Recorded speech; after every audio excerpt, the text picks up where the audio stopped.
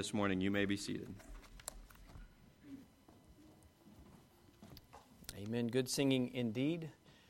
I always like to note, especially if we have a guest with us, we have a special guest. It's nice to have our state senator, not ours, state senator from down in Jessamine County, Dr. Douglas, with us. It's good to have you this morning, friend there of Susanna. I got to meet him this morning as well. So, how many of our Jessamine County folks live or are in church this morning? I got Jan and Woody. I got some Knowles fans back there. I got some over here, Joni. So make sure you see Senator Douglas as well before you leave church this morning. It's good to have you with us. He promised me he's got his own home church. Absolutely. And I said, well, if not, this is a good one for you as well. But anyway, the point is, it's good to have you here with us, and certainly good to know those that are in the business of making laws that we live by know and love Jesus Christ, and that's a wonderful thing. Take your Bibles this morning and turn with me to Isaiah chapter number 9. Oh, that were true on the national level. Isaiah chapter number 9 is where we are. We're looking at God with us. Last week we looked at God with us, wonderful. And this morning we're looking at God with us, Counselor, as we consider these names of our Savior, Jesus Christ. We'll read the same passage as we did last week. We'll read it again over the next coming weeks. But we'll certainly take focus on a different word within it as we get into the preaching of the Word of God this morning. The Bible says, "For unto us a child is born, unto us a son is given, and the government shall be upon his shoulder, and his name shall be called Wonderful, Counselor, the Mighty God, the Everlasting Father, the Prince of Peace. Of the increase of his government," or his authority and peace, "there shall be no end upon the throne of David and upon his kingdom, to order it and to establish it with judgment and justice from henceforth even forever. The zeal of the Lord of hosts will perform this." Father, help us as we look now at Jesus Christ, our great counselor. Help us to rest in the knowledge that he has. Oh, this name Counselor certainly speaks to omniscience. And God, you are all-knowing. I thank you that when Jesus Christ came, he brought that wisdom and counsel of the heavenlies to the earth.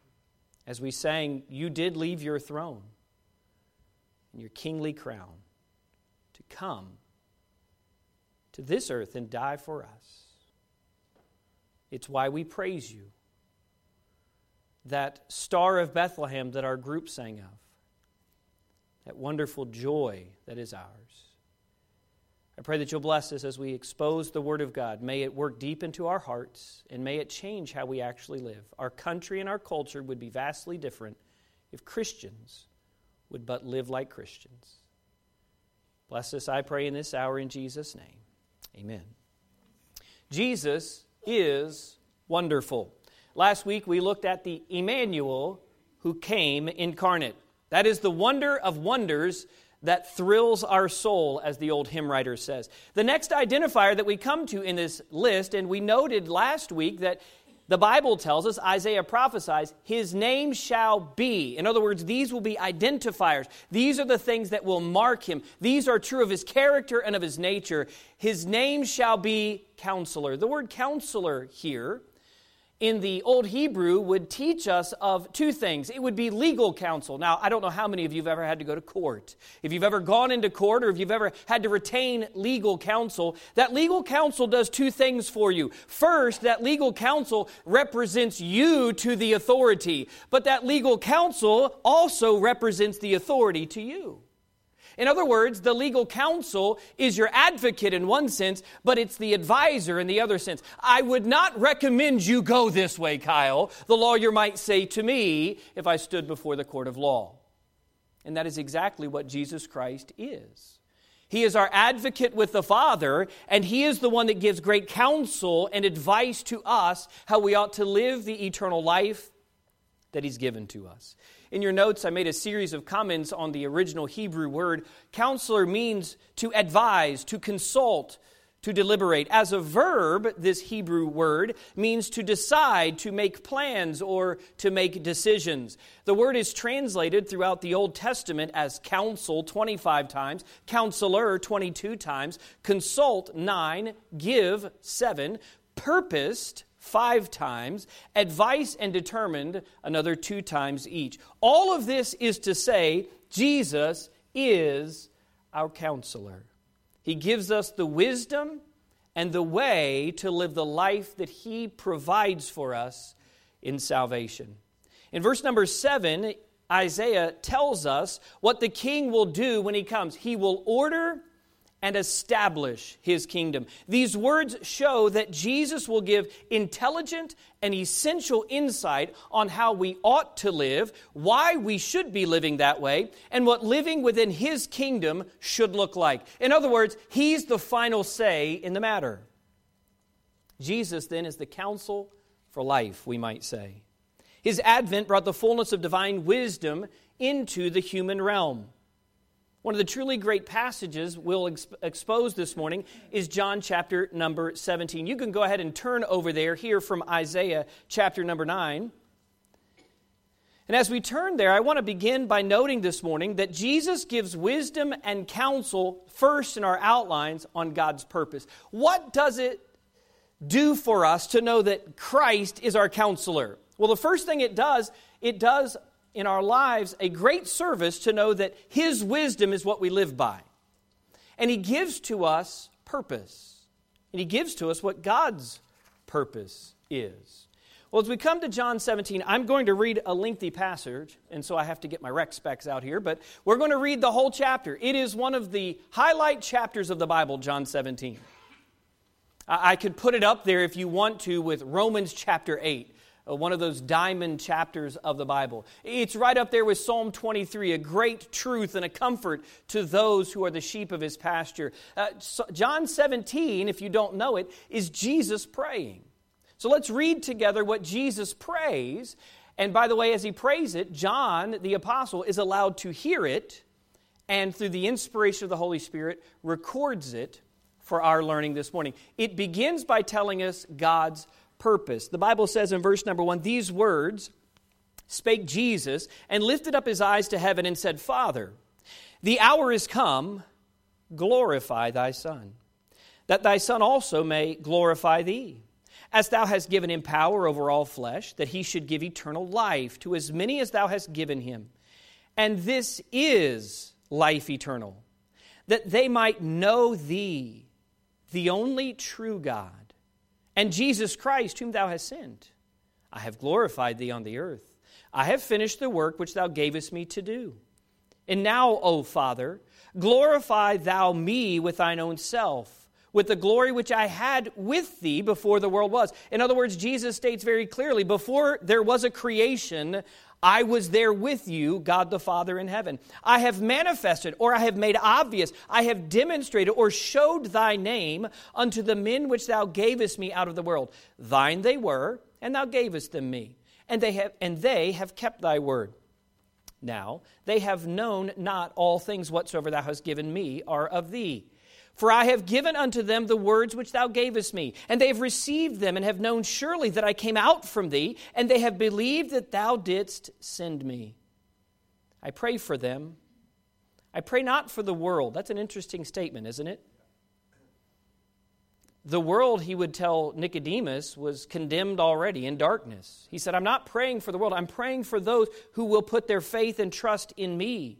I pray for them. I pray not for the world, but for them which Thou hast given me, for they are Thine. All mine are Thine, and Thine are mine, and I am glorified in them. And now I am no more in the world, but these are in the world, and I come to Thee. Holy Father, keep through Thine own name those whom Thou hast given me, that they may be one as we are.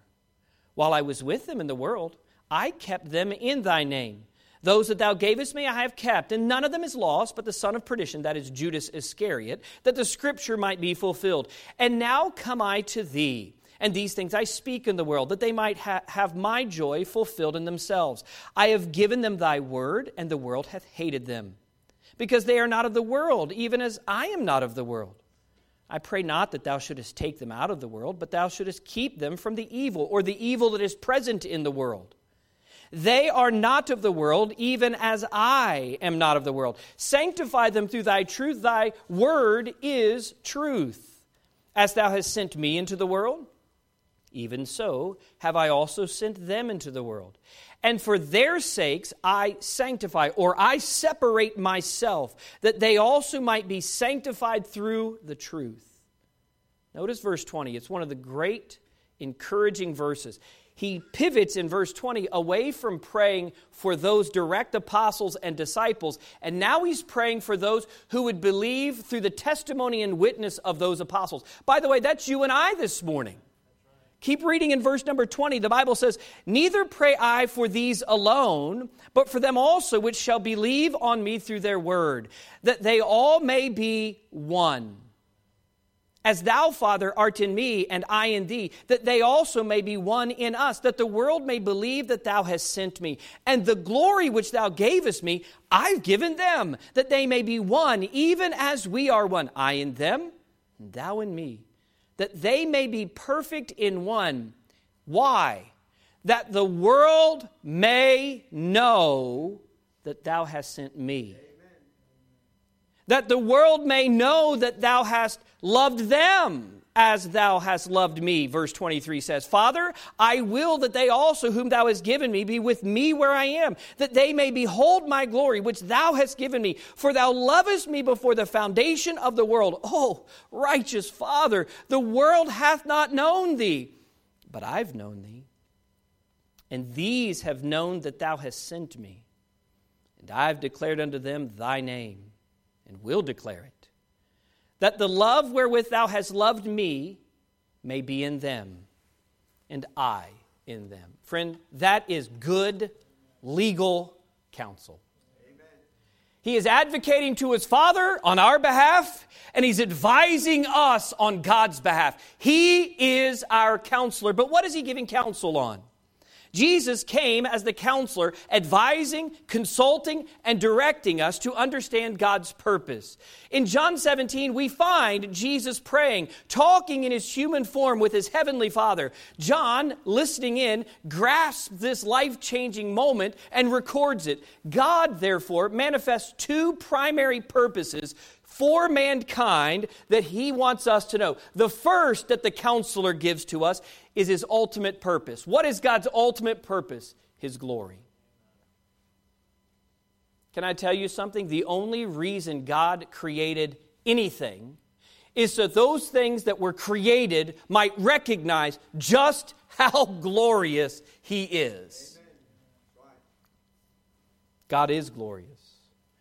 And Jesus, our counselor, is the one who divulges to nature the glory of that God. He reveals to us, that fallen man, in our fallen nature, just how far short we come of God's glory, as Paul writes to the Romans. There is a glory of God which is absolutely true and changeless. May I submit to you this morning, God is nothing like us. That doesn't mean that God did not, in the person of Jesus Christ, condescend to our low estate so that we might see and know the glory and goodness of God. But he is nothing like us. Amen. And the moment a Christian begins to think and understand that way, they will live differently. God is glorious, and we are corrupt. It is God's opinion, and God's opinion alone, that marks the true value of a thing. One might even say it this way: God's favorable opinion is what true glory is. In other words, what he deems important, what he deems as good and glorious, we cannot say that's not good and that's not glorious. It's only his opinion that matters. That's what glory means. Glory, then, as I put in your notes to our human frame of reference, is the true apprehension or the grasping and understanding of God. That's why you read the Bible. That's why after trusting Jesus Christ as your Savior, you want to draw deeper into a fellowship with Him. You want to know Him ever more. It's why the counsel of the Word of God is so imperative in your life, so that you might understand the ultimate purpose of God, His glory. The best example I can always come up with, and I'm sure it's flawed in its nature, is that of a sunset. Edward and I often, out on his house on the west side of the county and on mine out on the east side of the county, will always send each other pictures of sunsets and sunrises. I don't know if Dana is like the arbiter of those things, but we always are like, wow, what a beautiful sunrise, what a beautiful sunset, and we'll send each other pictures like we're like teenagers or something, right? It's just the beauty and the majesty. The best picture I can come up with of each of us, whatever stage of spiritual growth we're in, is observing a sunset. If the scientist and the scholar sat down on the coastline of the Pacific and watched that great orange ball drop into the sea, you would see the hues and the colors. Oh, they would understand the atmospheric conditions that are refracting that light as it comes through. They would understand all of the cosmos and the energy that is causing those photosynthesis, that light to be emanating from that star in the middle of our solar system. They would understand what it means in the sense of how it heats the earth and what it does for the earth, and they would glory in that sunset. But the 8-year-old sitting next to them would equally glory in the beauty of that sunset. What I mean to say this morning is, if you don't have a deep knowledge of who God is, and you've not dug into the Word of God yet, you can still be glad for the glory of God. Amen. He's still good. He's still magnificent. He is still majestic. And as we go through life, each of us, through the experiences that we are asked to endure, that we are given by God to walk through, we learn the different hues of the glory of His brightness and just how great a God He is. So you and I may not fully understand everything there is to know about God, but we can still marvel at His glory. In His Word, He tells us as much. The only reason that God created anything was so that His creation, you and I, those intelligent beings of His creation, might grasp both His magnificence and His majesty. Creation, by the way, in its inanimate form, declares the glory of God. The psalmist says this in Psalm 19 in verses 1 through 3. The heavens declare the glory of God. The firmament showeth His handiwork. Day unto day uttereth speech, and night unto night showeth knowledge.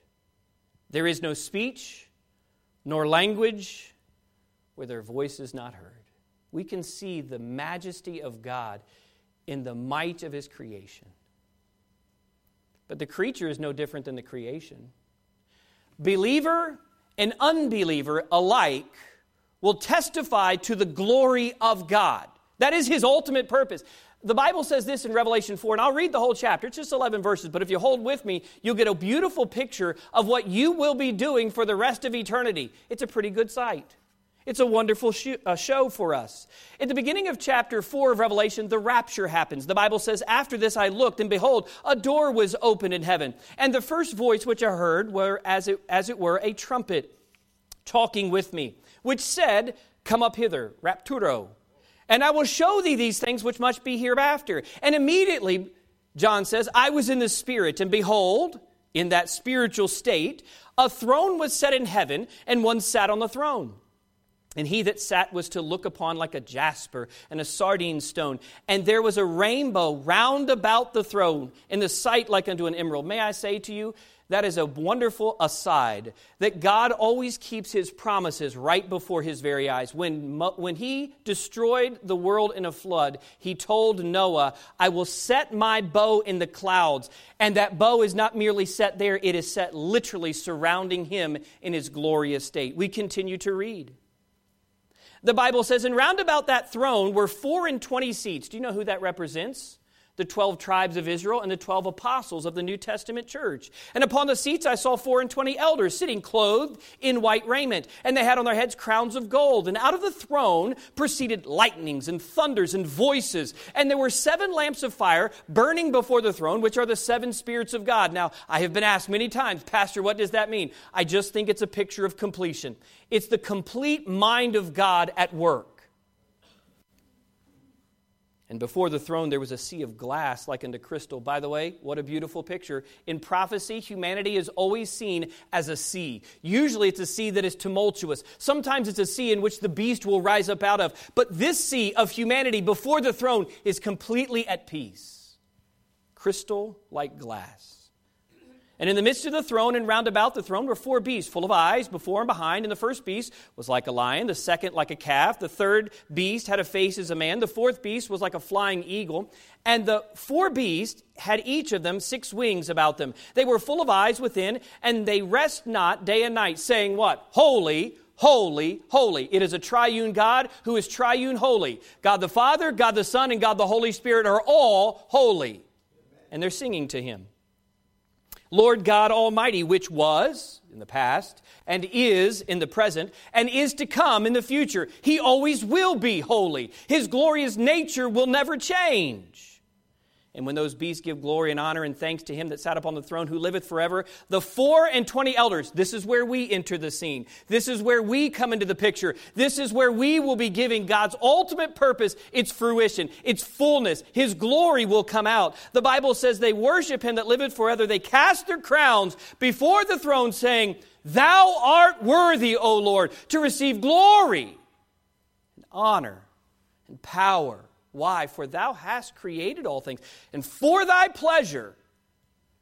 Insert your name next. Kyle was, or is, and was created. The entirety of my existence, from June 18th, 1976, until the day God calls me home, either by rapture or by death, my entire existence is only made for one ultimate reason. That's to please God. To glorify Him. Do you believe that? This isn't Kyle telling you this. This is the Bible telling you this. If God says it, it's true. Why don't we live like that? I wonder why it is we struggle with such things. By the way, what about the unbeliever? If this is the state for the believer, that's a wonderful state. If you were to continue reading in Revelation chapter 20, you would come across this passage. The Bible says this in Revelation 20 and verse 11. Here is the state and the fate of all those who do not trust in Jesus Christ. Not because I want them damned to hell, not because I want them condemned, but because this is their state. The Bible says, I saw a great white throne, and Him that sat on it. Now, this, friends, is not a person with a rainbow that's glorious. Oh, what faith can do for us. Where there is faith, there is no fear. Perfect love casteth out fear, John wrote in his first epistle. But where there is no faith, there is a lot of fear. From whose face the earth and the heaven fled away. Literally has the idea of it tried desperately to escape. And there was found no place for them. There was no escape. And I saw the dead, small and great. It doesn't matter who you are. It doesn't matter what your title is. It doesn't matter what your family history is. It doesn't matter what your ethnicity is. It doesn't matter who you are. It only matters who you know. Stand before God. And the books were opened, and another book was opened, which is the book of life. And the dead were judged out of those things which were written in the books according to their works. And the sea gave up the dead which were in it. And death and hell, that is the grave and the pit, delivered up the dead which were in them. And they were judged, every man according to their works. And death and hell were cast where? Into the lake of fire. This, John says, is the second death. And whosoever was not found written in the book of life was cast into the lake of fire. May I submit to you this morning, Jesus Christ's advent, His incarnation, His coming, was so that He wasn't just wonderful, but that He could be the counselor of telling us, this is God's divine purpose for you. Glorify Him in all that you do. It leads us to the second declaration in John 17, and that is God's unconditional purpose which is grace. If you look back in chapter 17 and verse number 6, you will find that the Bible there discusses this. Jesus says, I have manifested thy name unto the men which thou gavest me out of the world. In other words, those apostles who were followers of the Lord Jesus Christ, Jesus says, I have made obvious to them your name. And so while God's ultimate purpose is glory, His unconditional purpose is that He would manifest graciousness to us. God was gracious in creating anything at all. Now, I don't want to lose you this morning. It is a bit of a logical construct that we're doing here, but you're smart enough to do it. I know you are. If you don't exist, you don't matter. It was God's grace that allowed you to exist. And so His unconditional purpose is that He made us graciously so that we could have communion and fellowship with Him. And let me put it another way. If God never made anything, God would still be God and He'd be happy. But His unconditional purpose to us, and by the way, this is good counsel from the Word of God. His unconditional purpose is, I want to know you. Amen. And you ought to want to know me. The advent of Jesus is that fullest expression of the unconditional purpose of God's grace. Even after man willfully rejected their Creator, God still loved us and pitied us in this grace. Remember, that word counselor means deliberate, decisive, determined. Jesus deliberately and decisively became the determined ransom or price paid for our sin. The unconditional purpose of God was to show grace so that His creation could once again fulfill their ultimate purpose, which is to glorify Him. Why did He plan or give to us unconditional grace? And the answer is because He has an ultimate purpose, and that is that He would be glorified. Jesus knew this. He executed this work while He was on the earth. That's what a counselor does. He knows the authority and He knows the advice that He's supposed to give to those that are coming to the authority. And Jesus did this. Luke chapter 19 and verse 10. Jesus was at that wee little man's house. What was his name? Zacchaeus. And the Bible tells us that that man got some religion. He got Jesus. He found Christ. And he goes and he gives fourfold to all the people that he had wronged in his unscrupulous work. It is at the end of that, in that context, in that man's house, that Jesus, the counselor, says this. The Son of Man, in Luke 19 and verse 10, the Son of Man is come to do what? Seek and save that which is lost. Can I suggest to you, you and I are lost from the glorious nature of Almighty God. It's only by His grace that we can glorify Him at all. How do I know this? Paul would later write to Titus these words in Titus 2 and verse 11. For the grace of God that bringeth salvation hath appeared to all men, teaching us that denying ungodliness and worldly lust, we should live how? Soberly, righteously, and godly. Where? In this present world.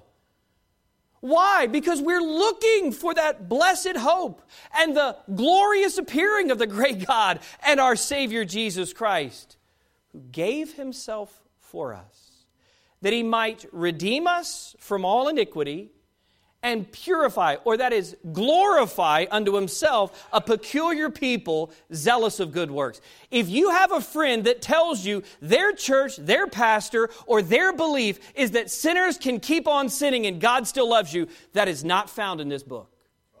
That is bad counsel. It is wrong. And it's the problem with the modern church. It's the reason America's in the shape it's in. Christians have stopped being different. Holy. It's the grace of God that allows this. Jesus, the manifestation of God's grace, came to offer that grace unconditionally because of the love of God. We all know John 3:16. For God so loved the world, that He gave His only begotten Son, that whosoever believeth in Him should have what? Everlasting life. God has eternal life because He is life. You and I, from our beginning date, our conception date, until the day that we live to eternity, which will never end. From the moment we get saved, we have everlasting life. because we've received His eternal life in us. The next verse goes on to say, for God sent not His Son into the world to condemn the world. God did not need to convince the world they were sinners. They knew they were not glorious to Him. But that the world through Him, through Jesus, might be saved. He that believeth on Him is not condemned. It's pretty basic. But he that believeth not is condemned already, because he hath not believed in the name of the only begotten Son of God. And this is the condemnation, John writes, Jesus says, that light is come into the world, and men loved darkness rather than light. Why? Because their deeds, their very nature was evil. Jesus gives us wisdom and counsel as to God's purpose. That's why He came to be with us. But He also comes to give counsel and wisdom on God's plan, number 2. If we continue reading here in John 17, and we've read the whole chapter, so we won't do it again. But if you were to keep reading here in John chapter 17, you would find that Jesus states that He prays for any of those who believe in Him in verse number 9 and in verse 20. He asks for protection upon those who are followers of His in verses 10, 11, and 12. He states that He spoke, verse 13, so that we might have the fullness of His joy. In other words, we might have the clarity of good legal counsel, you might say. He gives us His word in verses 14, 15, 16, and 17, so that we might separate or sanctify ourselves from the evil that is in the world. I cannot believe often what I hear and what I see from so many Christians who say, I just want to be like them. Don't. They're condemned and damned and in darkness and in death. Why would you want what they have? You should love them and have compassion upon them, saving them from the fire, but you ought not want to live like them. By the way, you always know when it's a good sermon. The projectors always die around here. I get too loud, right?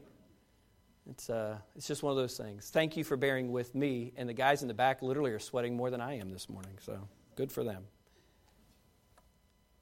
The last thing that we found in chapter 17 is that He sends the believers out into the world to make more converts to His grace. Here's what He actually says in verses 22 and 23. He says, and the glory which Thou gavest me, I have given them, that they may be one, even as we are one. I and them, Thou and me, that they may be made perfect in one, and that the world may know that Thou hast sent me, and hast loved them, just like or as Thou hast loved me. God's plan is to restore mankind back to our original purpose, we might say. That is the whole point of Jesus coming to the earth.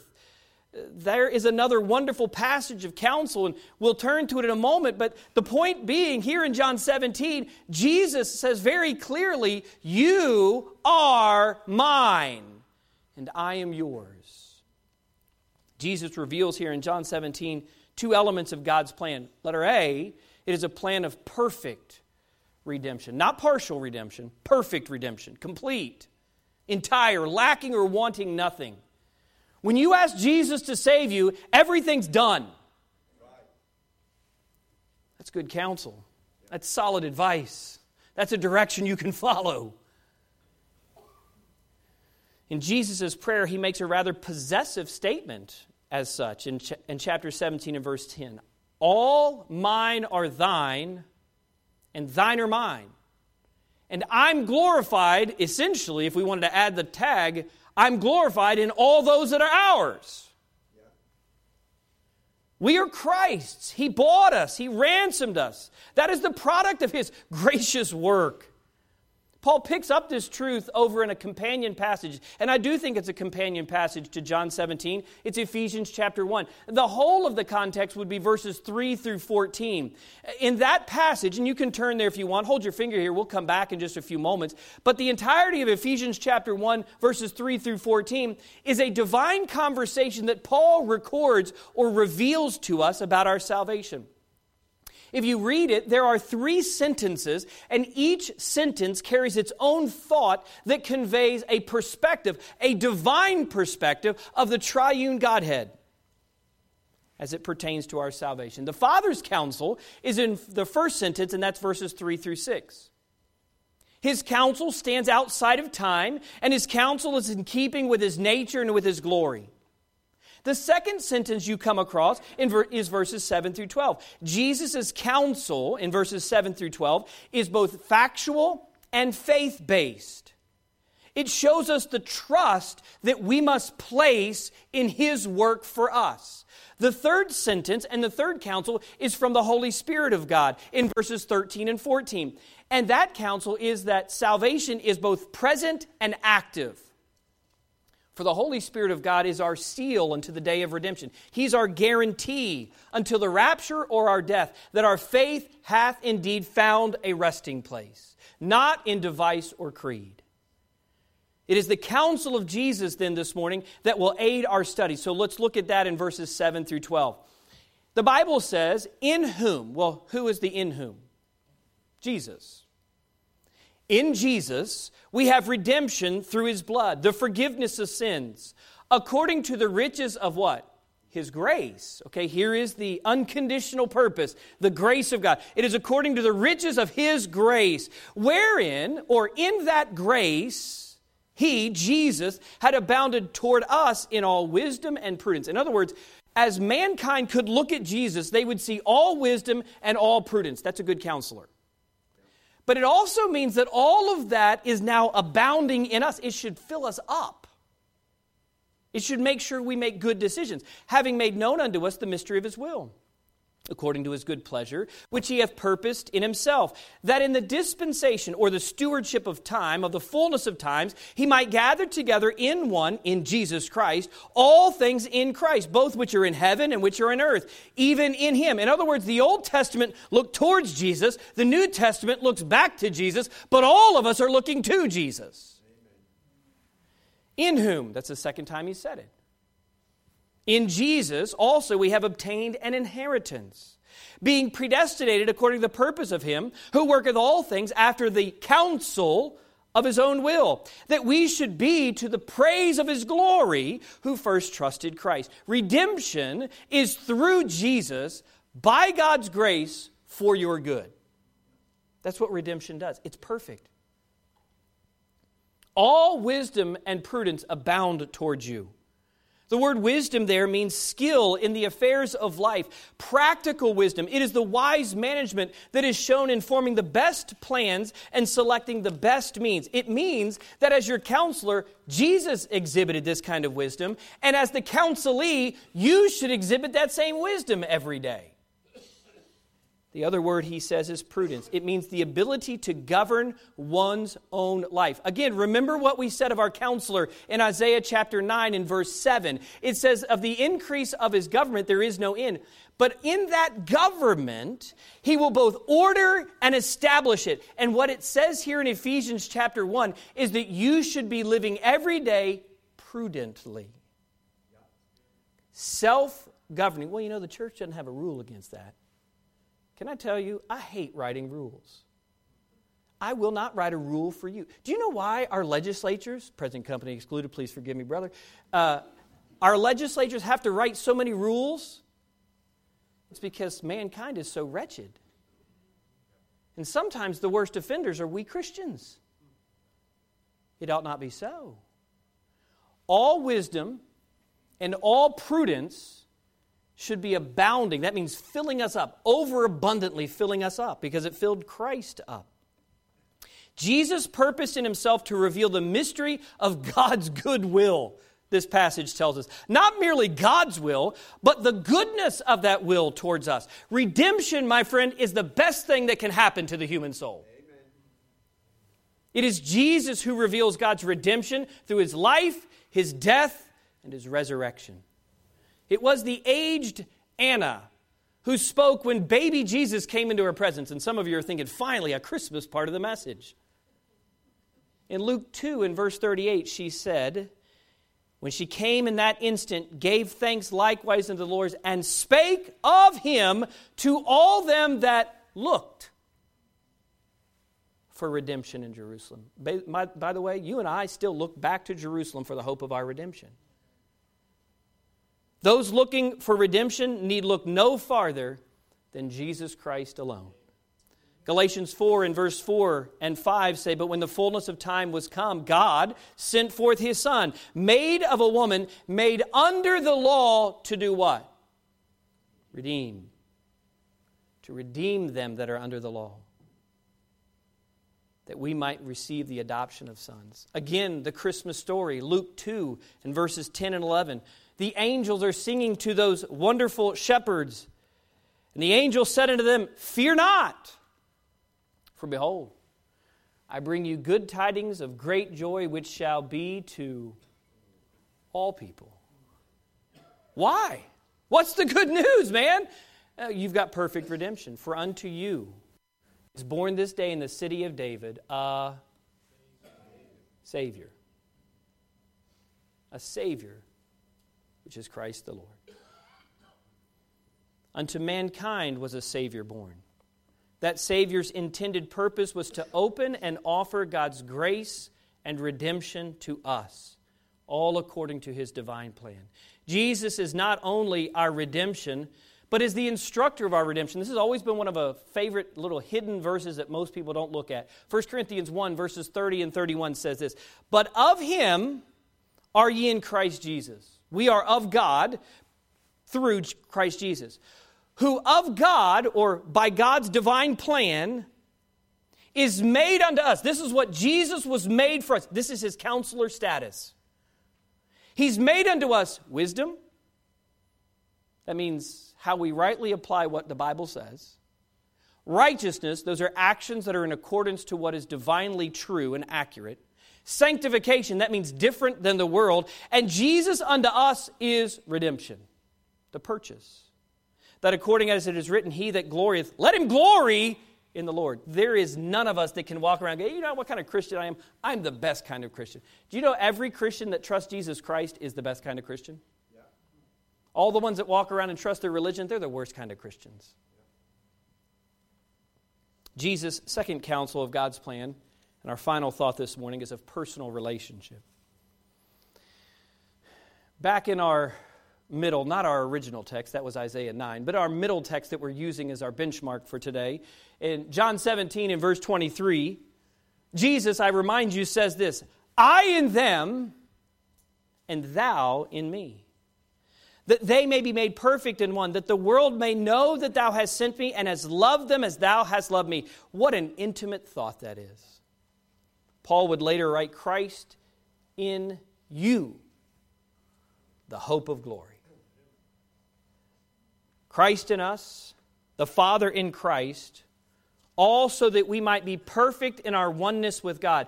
It is the counsel and declaration of Jesus that draws us ever deeper into a relationship with this triune God, this glorious one. John 17 and verse 26, Jesus goes on and says in this same passage, "And I have declared unto them thy name, and I will declare it," or the essence here is, I will keep on counseling them, "that the love wherewith thou hast loved me may be in them." Can I ask a question this morning? Do you love reading this book? Amen. Is it an essential part of your daily life? Or is it on Sunday morning you break it out and you go, "I know he's going to yell at me for a couple hours out of this," not a couple hours, but at least an hour out of this. So I better go ahead and find it. I better remember that there is no book of Hezekiah because he's going to try to trick me every once in a while. Is that your approach to the Word of God? You can have a personal relationship with Jesus Christ through faith in Him for salvation, but daily by walking with Him in the Word of God. Again, consider what Paul said in Ephesians 1 in verse 11. "In whom, in Jesus, also we have obtained an inheritance." It is a personal relationship. If you are not my kid, when I die, you're probably not going to get too much of the resources that I've earned throughout my life. But we are all sons of God, joint heirs together with Jesus. John 1 tells us, "As many as believed in Him, to them gave He power to become the sons of God." What a wonderful truth that is. God's love is towards a personal relationship. Only Jesus shows us that relationship and then gives that relationship to us. In closing then this morning, God's ultimate purpose is that He be glorified by His creation. It is Jesus, in coming to this earth, born in a manger, growing in wisdom and stature, as Luke 2 records, going out into His earthly ministry, walking and working, miracles, ministry, and messages, all the while leading Him to one point, which was death on Calvary for you and I. God's ultimate purpose is that He be glorified. Because of sin, His creation cannot glorify Him. It is only the Counselor, Jesus, through His deliberate choice and His determined actions, that brings us a perfect redemption and a personal relationship by grace. He is wonderful, and He is a Counselor. Oh, what a Savior that was born on that Christmas day. In fact, we should probably all shout with the angels, "Glory to God in the highest, and on earth peace, goodwill toward men." Father, help us, I pray, as we close this morning.